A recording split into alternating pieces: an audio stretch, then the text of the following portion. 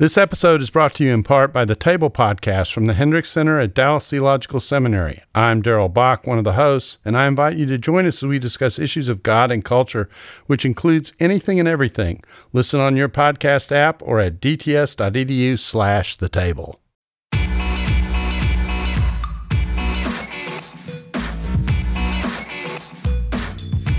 You're listening to Quick to Listen. Each week we go beyond hashtags and hot takes to discuss a major cultural event.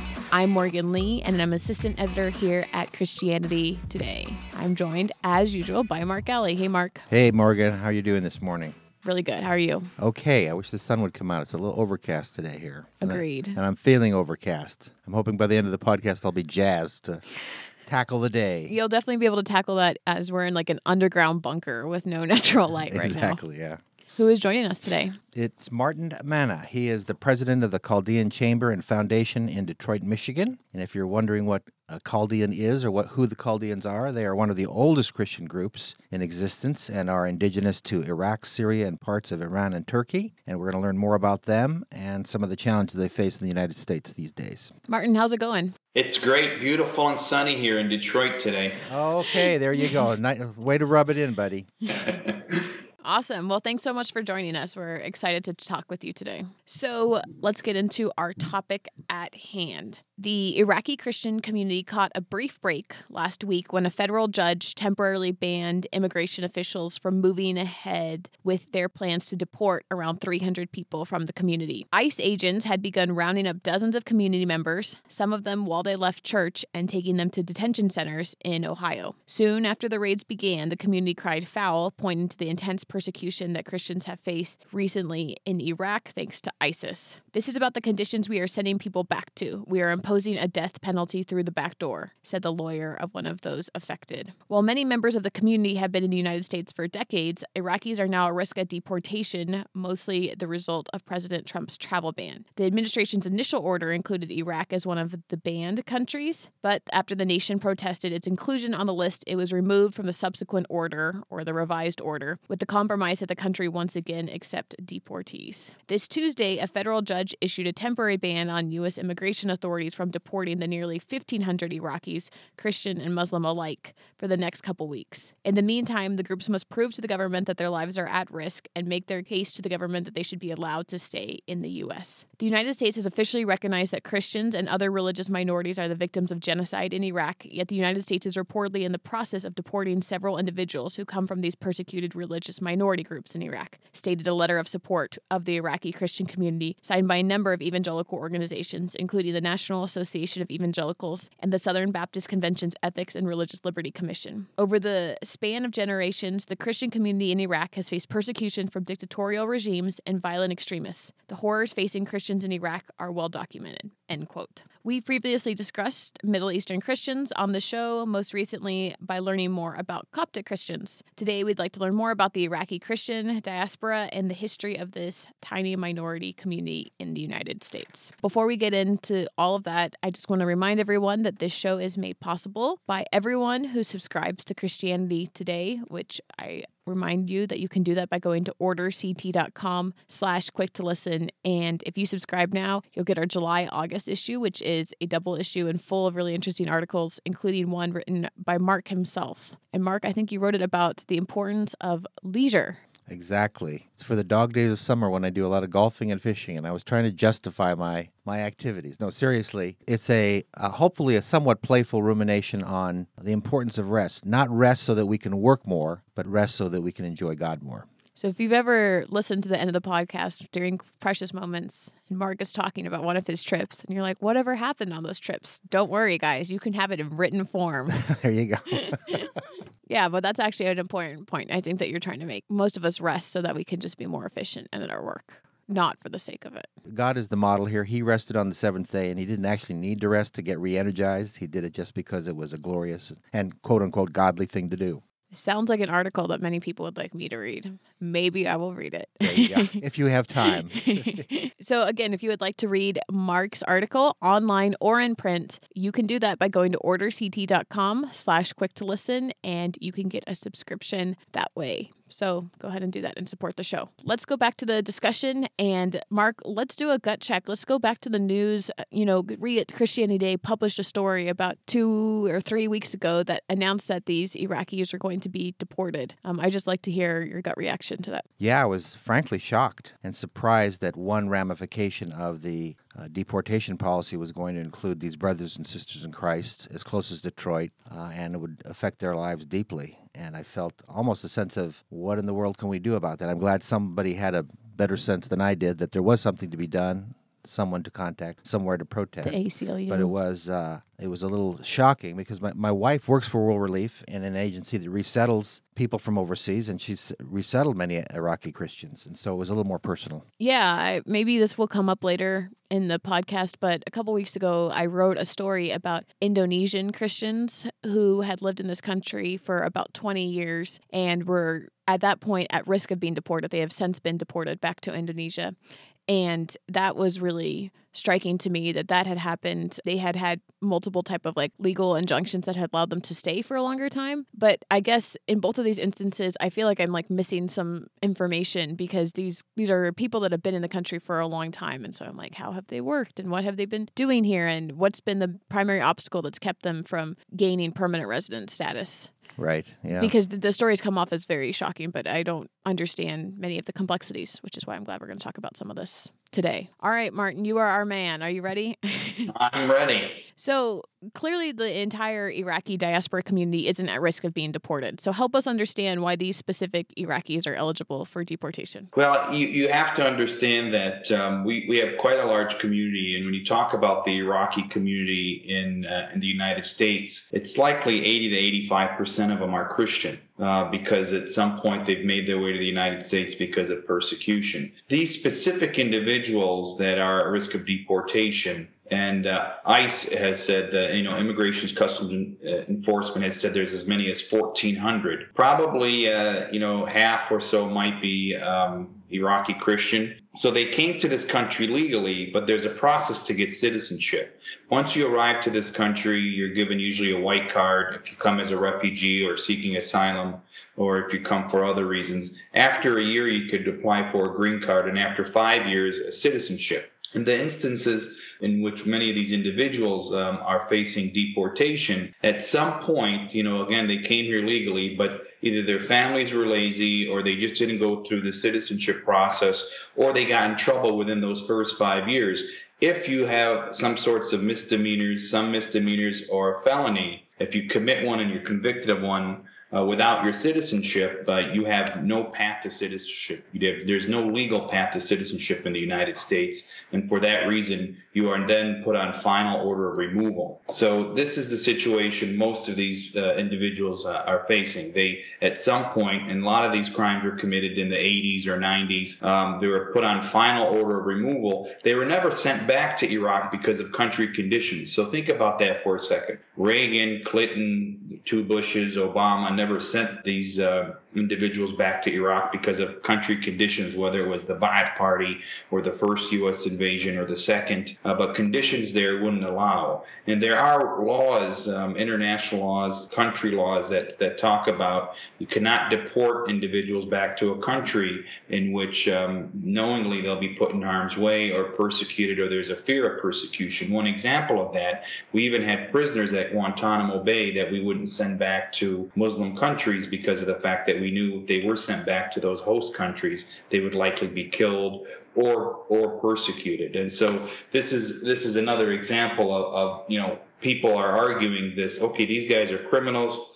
Because they're criminals, they should be deported. They shouldn't have any special consideration. However, they were criminals. They did their time. Many of them spent years in jail, or some just had probation, paid their debts to society. They do have to check in at least annually with ICE. It's not as if they didn't know where they are. So if any of these guys were ever acting up again since the 80s or 90s, they would have been detained. Almost all have become model citizens, and now they're in this predicament because of the new executive order that was issued by President Trump. That's a helpful distinction because the question going around in my head was if they have committed felonies, why aren't they in jail? But to know that they've already paid the price of their crime, that's a very helpful piece of information. Yeah, well, and in any country mainly, but in the U.S., regardless if you're a citizen or not, if you do a crime and you're convicted, you will have to, whatever the sentence is, you'll have to make sure that sentence is fully taken care of before you could move on, or be detained and deported. And so in this situation, there's also a Supreme Court that says either you have to deport or you have to free these individuals, so they can't detain them for longer than 90 days. So they've been mainly living in this country, and again, because they're on final order of removal, and again, some of them have been 30 years or more, they do report to ICE, so ICE knows where they work. They do pay taxes. They have to have a work authorization card. They know who their family members are, what church they belong to, all of that information they have. So if at any point they're violating any laws of this country, they could immediately be detained again. And so that hasn't been the case, again, with the vast majority of them who really have been rehabilitated and have become, their spouses, their children, they're all American citizens. So when you say they're on final order of removal, there's no way to get out of that status and become a citizen from there? There's no legal path unless it's a presidential pardon, or if there is, if it was a state felony, in some instances, they may be able to get a governor's pardon. Just to that point, we have appealed to our governor here in the state of Michigan. Just to give you one example, one man committed a crime in 1986. He spent 6 months in prison for an unregistered handgun. It was a road rage incident. He now has 4 children.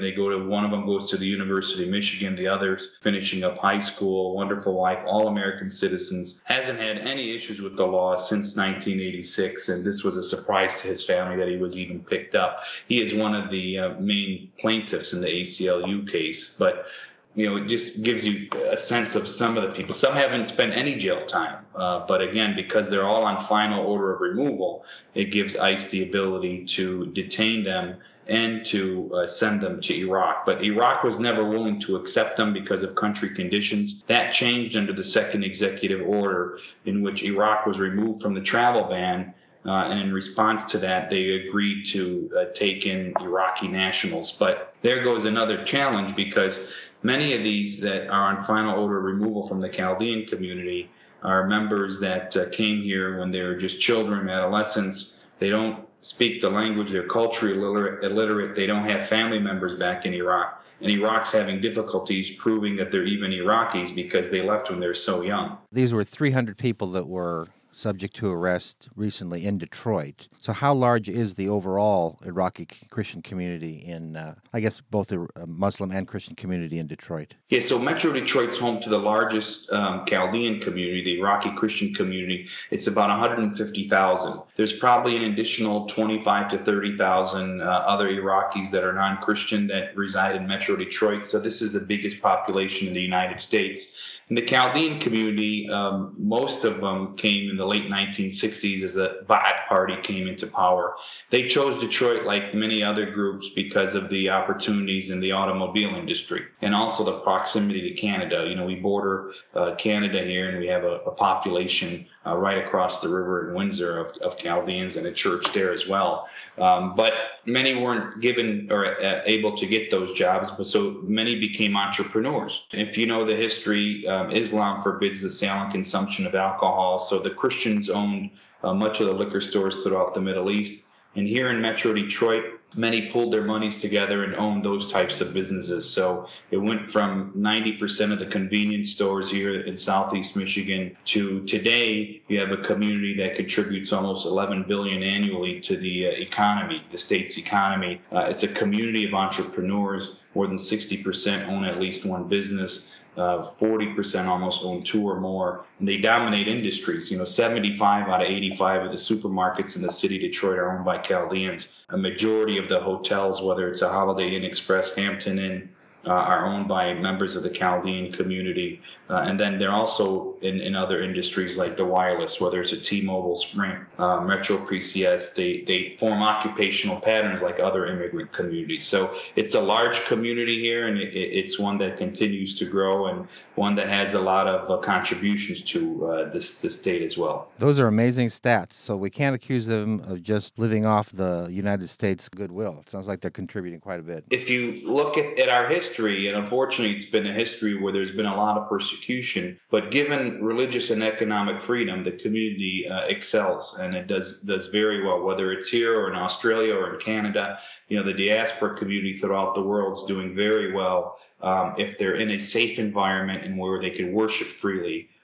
They tend to do very well economically. Martin, you'd said that many Iraqi Christians began coming to the United States in the 1960s. Can you talk a little bit about what was going on in Iraq at that time that affected this population? Yeah, a lot of it had to do with the Ba'ath Party coming into power, mainly Saddam Hussein. As that Ba'ath Party came into power, many people were fearful of the new regime and tried to escape. I'm the youngest of 8. I was born here in Detroit. But 5 of my brothers and sisters were born in Baghdad. My dad was the assistant editor of the daily paper. And as the Ba'ath Party came into power, the editor was taken away and feared that he was killed by the party. So my dad really gathered as much as he could of our belongings and escaped through Iran and eventually to Lebanon and made his way here to Metro Detroit. He spent most of his life talking about the human rights violations of Saddam Hussein, and later would agonize about the removal of Saddam Hussein because of what's happened to the country post 2003. Yeah, I was under the impression that the Christians were fairly well treated under Hussein. Well, as long as you bought into their ideology, it was a brutal dictatorship. Just like today in Syria, the Christians are typically protected under these regimes because they're not really a threat to the regime. Why are they not seen as a threat? Because there's not enough of them, and they're not going to be able to overthrow the government. And they typically are looking for allies because they're a minority. It's not like a minority here in the United States where we all have and share our freedoms and have equal rights. That's unfortunately not the case in many of these Arab or Muslim countries. This episode is brought to you by Church Salary.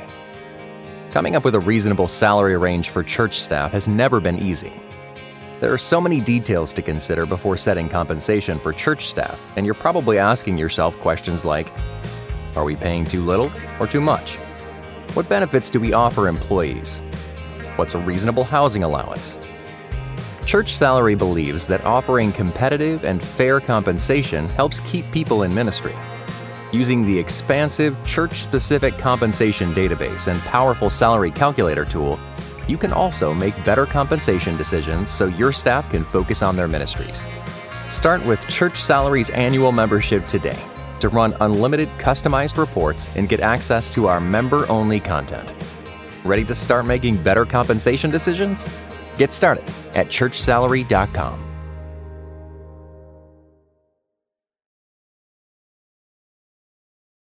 I wanted to talk a little bit about what the word Chaldean means and what it references. Can you give us a little bit of the history of that? Sure. And if you talk, you look at the Chaldean community, or if you look at the Christians of Iraq, Chaldeans, Assyrian, Syriac, that's really 3 different groups that are all one and the same. We have 3 different names. But Iraqi Christians or the Chaldean community are indigenous to Iraq, parts of Iran, all of Syria, and parts of Turkey. And they predate the Arabs, the Kurds. They have a history that goes back all the way to Mesopotamia, which was known as the land between 2 rivers, the Tigris-Euphrates River, present-day Iraq. And the community, as far as Chaldeans are Eastern Rite Catholic. So you mentioned you had talked up to the Coptic community. When you talk about the Eastern Rite, it's the Lebanese Maronite, it's the Assyrian Church of the East, the Coptic Church, the Chaldean Catholic Church. So the Chaldean Catholic Church is the majority of the Christians in Iraq.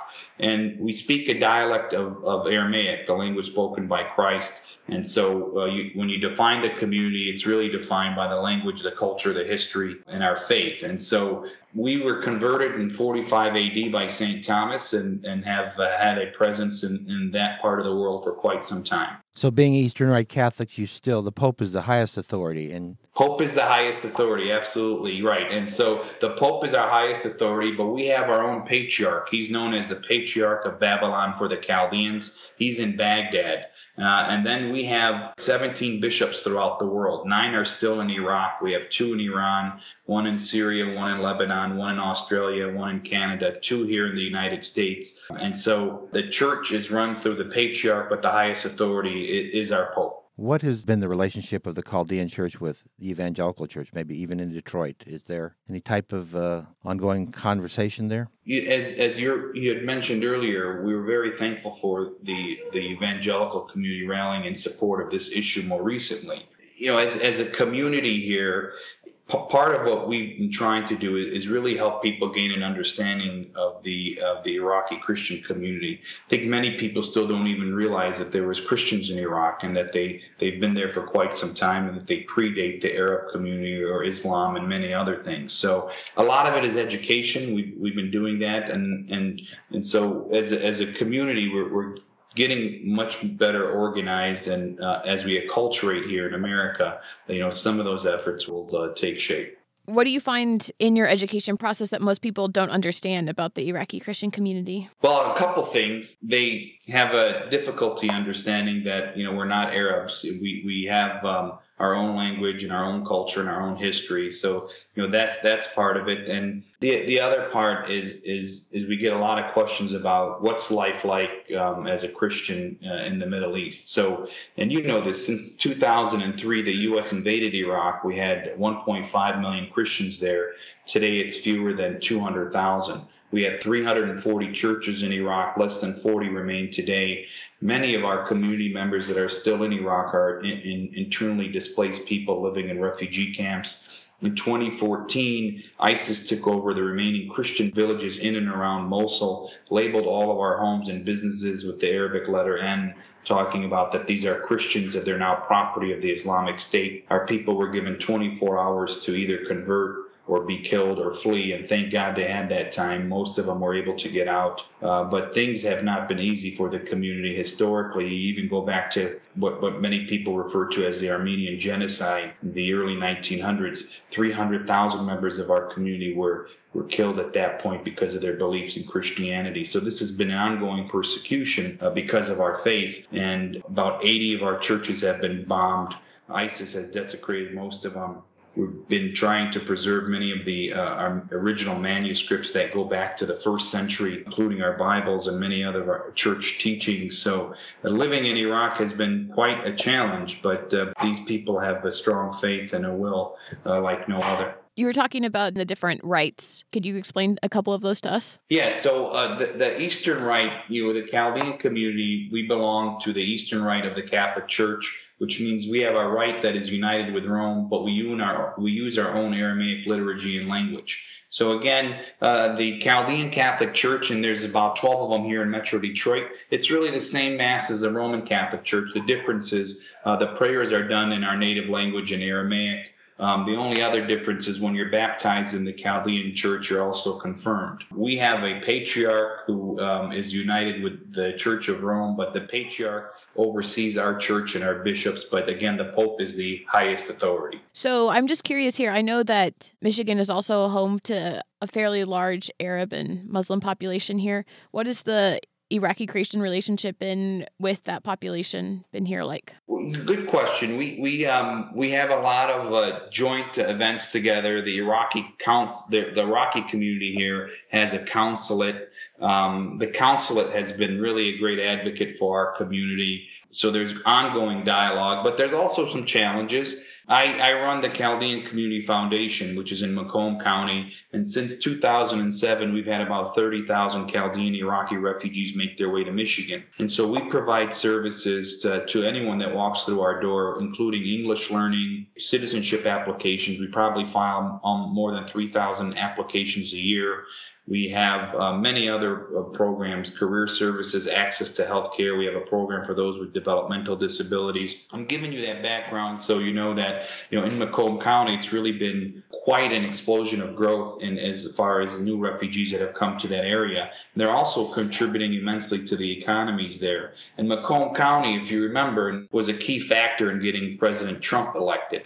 we've had quite a significant increase in population in that county. Going back to why I'm bringing that up is while we've had a very positive and long-lasting relationship here in the United States with the Arab Muslim community, doesn't mean that we don't have challenges. There was an effort to build a new mosque right down the street from our center, which is a heavily populated Chaldean area, mainly with new refugees. And they didn't really respond well to it. There was protests around the mosque, and people were claiming that the community, had a racist tone to it, and that Chaldeans were not tolerant of Muslims. And so we had to step in and just help people explain that there's a lot of deep wounds that need to be healed, that many of these newcomers, whenever a new mosque was being built in their villages in Iraq, it meant displacement, hatred, ongoing persecution. And so we've had a lot of dialogue with the community about those issues to try to make sure that people are aware of the sensitivities that exist with our community. And we're also helping our newcomers understand that America provides freedom of religion to all, and that we have to be accepting of everyone. And although things did happen to us back in Iraq, we have to discuss those things to make sure that we don't become the aggressors here in the United States. Yeah, I'm glad that you're discussing that, because my understanding was that many in this Iraqi Christian community did vote for Trump in this election. And it did lead me to wonder kind of like what the political priorities of this community often are. It's a very conservative community. It's always faith first and family. But, you talk about our community and whether they lean, are they conservative or are they more liberal? And it's tough because you look at the Republicans, for example, and while they appreciate our Christian beliefs and they'll fight for us when we talk about the persecution of Christians, when we start talking to them about immigration issues, they seem to shut down. On the other side, when you talk to Democrats, they want to rally around issues that we talk about social justice issues and immigration reform, but when we talk about the persecution of Christians, it goes to a deaf ear. And so those are our challenges. Now, our community was very upset with George Bush because of the fact that he invaded Iraq and they really didn't put a plan together to protect the minorities. And you've seen what's happened to our community there. And then they were even more so upset with President Barack Obama because of the fact that he wouldn't really step in and take seriously the issue of ISIS and the persecution of Christians and other minorities. And frankly, in speaking to that administration, it was often very difficult for us to even bring up issues relating to Christians and persecution, and to a point where this wasn't a priority for the previous administration. So President Trump, throughout his campaign, talked about prioritizing Christian refugees. That was another issue. We knew that there was a gross injustice being committed. There was barriers to entry for many Christians because of the process. When we raised those issues with the previous administration, we really didn't get much positive response. That is the reason I think you'll see that because of the conservative nature of the community, our church got very involved in making sure that people voted for someone who would be protective of our values and, more importantly, of those that are being persecuted. And here's the irony. You had a president who came, even met with some of our priests, talked about prioritizing Christians from Iraq and Syria.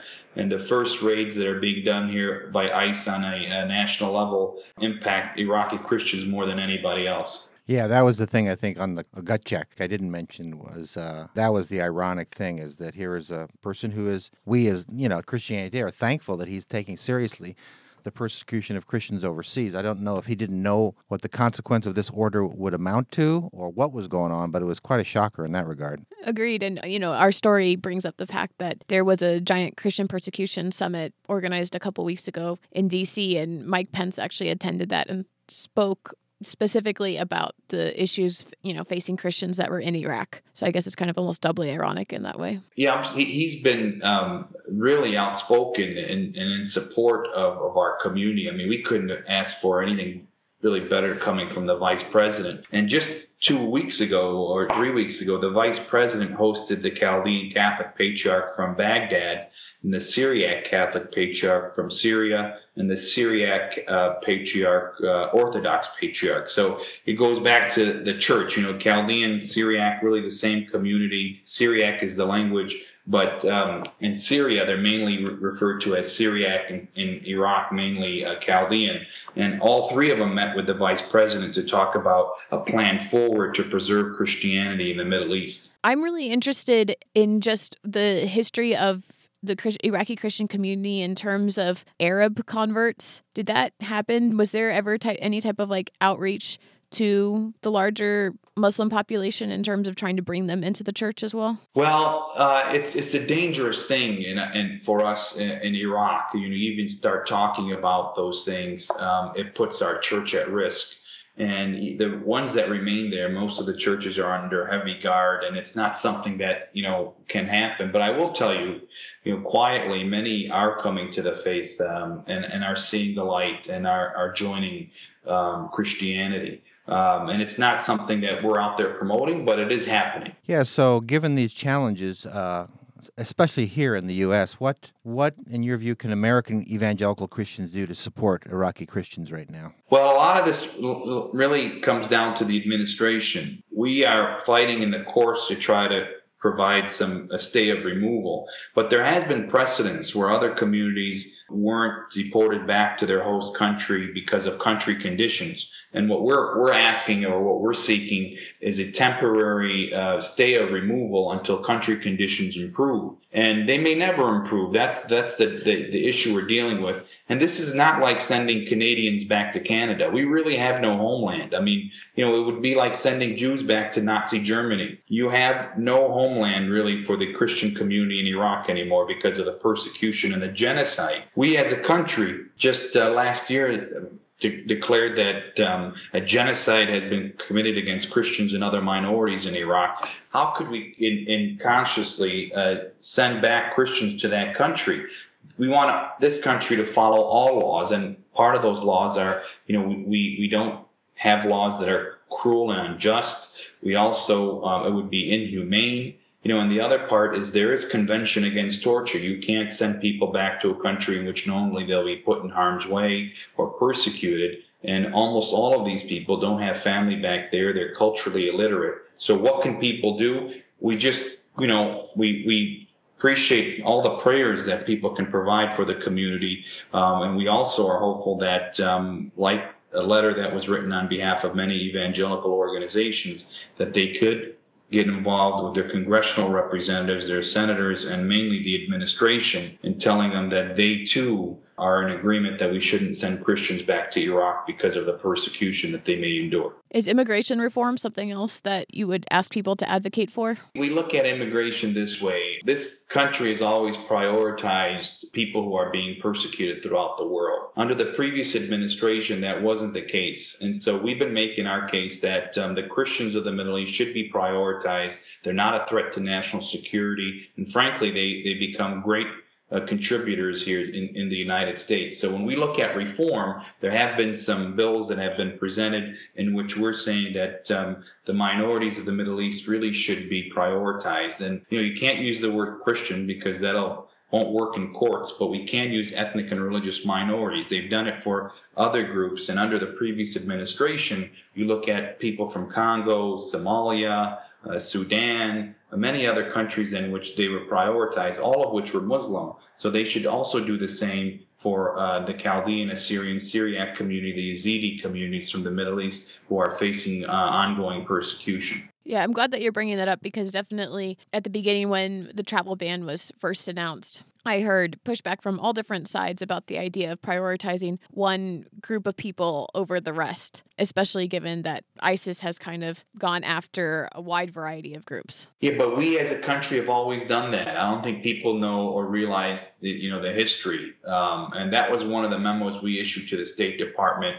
and also to several members of Congress and the previous administration, that we have prioritized people coming from countries in which there is persecution. And again, again, almost all those instances, the people that have been prioritized are Muslim. And we should. I mean, they shouldn't face any persecution like any other group. But we can't close our eyes when it's Christians. I mean, Christians throughout the world are more persecuted than any other group now. And we can't close our eyes or have deaf ears to the fact just because they're Christians. I mean, I don't know why, either in the previous administration or even through the halls of Congress, that we can't talk about the persecutions of our brothers and sisters who are Christians throughout the world. Absolutely, we should do everything we can to help them.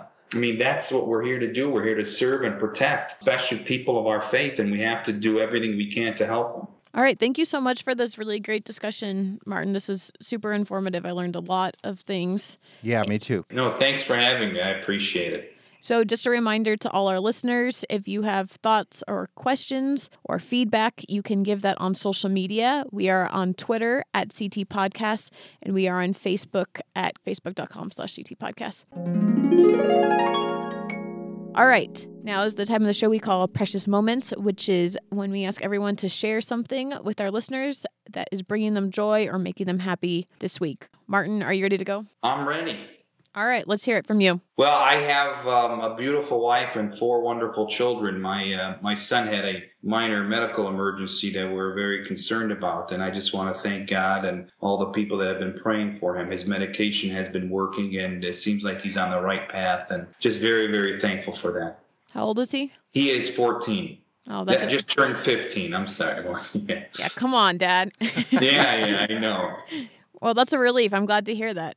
And where can people find you online? Chaldean Foundation, that's CHALDEAN Foundation.org. And then we also are on Facebook and Instagram, and I'm under Martin F. Manna. I was just curious, do you have any books that you would recommend for people who want to know more about Iraqi Christians? Yeah, I'll post those on the website. There's several, and what we'll do is we'll list them on the website if people want to learn more about the community. And our website also has a lot of general information about the history of the community and organizations that are working in support of the community. Awesome. Mark? Well, we celebrated my son-in-law's birthday over the weekend, so it was nice to go bowling for the first time in years. And did you do bumper bowling? I didn't do bumper bowling. Maybe I should have, because the last game, my wife beat me, which is pretty unusual. So it was just a good time with family. Cool. Where can people find you? They can find me by subscribing to the Galley Report. That is spelled with GALLI report at ChristianityToday.com. I send out a set of links and commentary on those links every week. And apparently, guys, it's probably going to get you to subscribe to the magazine if this podcast has not, because yesterday we learned that Mark's newsletter does the best job of convincing people to subscribe to the magazine out of any of our newsletters. And I never actually tell them to do that. So you won't be hammered if you you'll just be so thankful for the good content. I'm hoping that you'll want to subscribe to CT. All right. So my precious moment has not happened yet, but I am road tripping with my family in Texas this weekend. It is really going to be a lot of driving in not a lot of time. We're flying into Houston. I'm going to a baseball game there. Going to NASA in Houston. Then we're going to San Antonio on Saturday, Austin on Sunday, Dallas on Monday, and then I'll fly back on the 4th. Wow. I know. You'll be exhausted. Okay, well, I'll let you know. I may be hosting this by myself next week.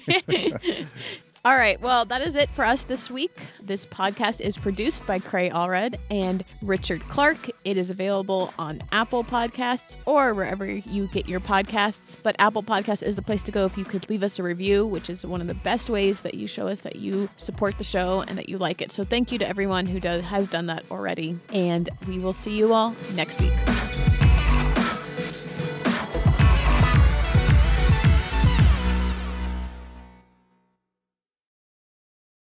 Every day, CT testifies to the reality that Jesus is alive, transforming his world and bringing his kingdom to bear. Jesus transforms, CT equips. Make a gift to our nonprofit ministry with a gift of $20 to provide 150 more people with redemptive storytelling, global perspective, and thoughtful podcasts. Give now at morect.com/equip.